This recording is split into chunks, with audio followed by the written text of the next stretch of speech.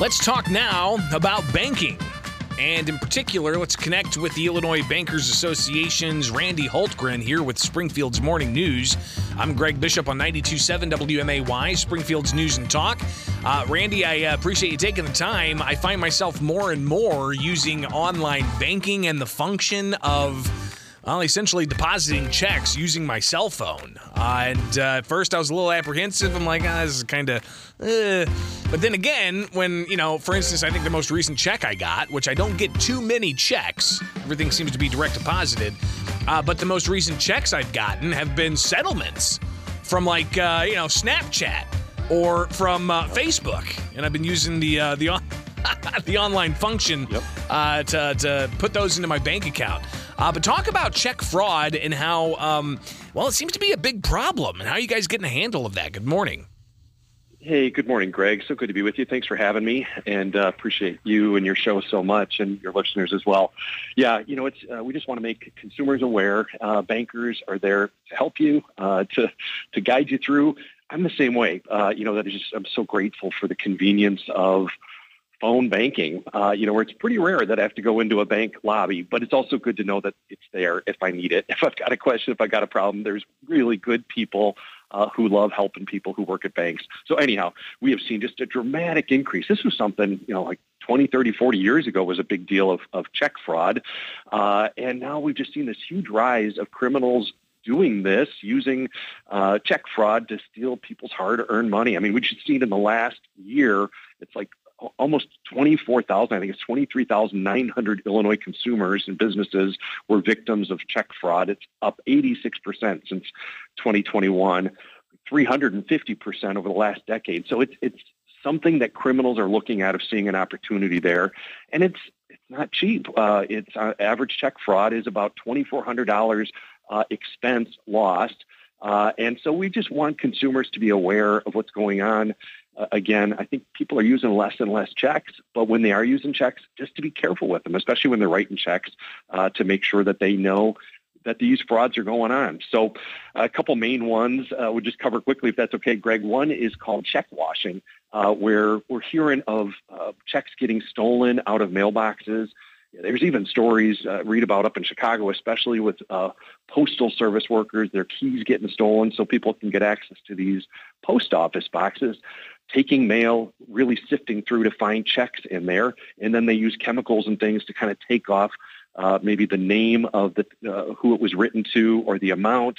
And they'll increase this significantly or make it so they can write it directly to themselves or to a fake business or something that they're going to have to try and get this. So that's one way, this check washing. And again, it's important for people just to be aware of it and be careful if you're mailing checks, just to make sure that you're not leaving stuff in your mailbox for a long time. Another one that we're hearing a lot about is fake checks. And it's really so much opportunity. A lot of people are using Facebook Marketplace or other things to be able to buy and sell things from other people. Great service, a great way to connect and sell things. But, again, there's some people out there trying to do harm and do have some bad motives. And so what we hear is with fake checks and overpayment scams, so especially with a larger item like a vehicle or something that might be a little bit more expensive, where someone will contact the seller and say, I want to buy it. I need to write you a check. They show up to write a check, and then they maybe have a excuse to write it for more than what they had agreed to. And they say, oh, you know what? Go ahead and just deposit it and wire me the money back, the difference. Hey, I was going to buy it for $2,000. I accidentally wrote it for $3,000. Just wire me back the extra $1,000. Well, what happens is once that money is deposited, the money gets wired back, and then the check bounces, and it's a significant loss for consumers. So on all of this, it's awareness. It's recognizing that people, unfortunately, there's a very small number of people out there trying to do bad things and trying to take money, hard-earned money from families and consumers out there. And bankers, we want to just protect people, help them to know that there's good things that they can do just to protect themselves and to protect their families. We're talking with Randy Hultgren. He is with the Illinois Bankers Association and putting out that warning for consumers and families to just be mindful of different types of fraud schemes that can happen when it comes to check washing or other things. So make sure that, hey, a lot of people are doing online transactions and whatnot, but still there's a lot of checks that do get written and sent around, and you just got to be real cautious as to where those ultimately go. Randy, of course, the Illinois State House is back into action. They're both coming back today. Got the governor's State of the State and Budget Address tomorrow. And then spring session will be really going forward in earnest. What are you guys keeping your eyes on there at the Illinois State House with the Illinois Bankers Association? Yeah, we keep our eyes on everything. For us, we'd love just to see inflation go down, economy go up, more opportunities for people. That's what banking is all about, is helping people pursue their dreams. It's one of the things I love working with bankers, wonderful people who are just passionate about helping people make good decisions and be able to plan for the future, to be able to pursue their dreams, whether that's college education or a car or a home or retirement. I think about it, just about every key that I've ever had in my life, a banker helped me get that key. And so I love it about bankers, but we're always nervous. I served in the legislature for 12 years, served in Congress 8 years, and just always nervous of government stepping in and taking away opportunities from people. So one of the things that it's kind of perennial bill that gets filed is to have a government-run bank, basically like a post office becoming the bank for people. And that scares us. There's wonderful banks out there. I mean, just in your listening area, literally people would have dozens and dozens and dozens of great options of community banks, some medium-sized, some larger banks, where there's people who would love to help them.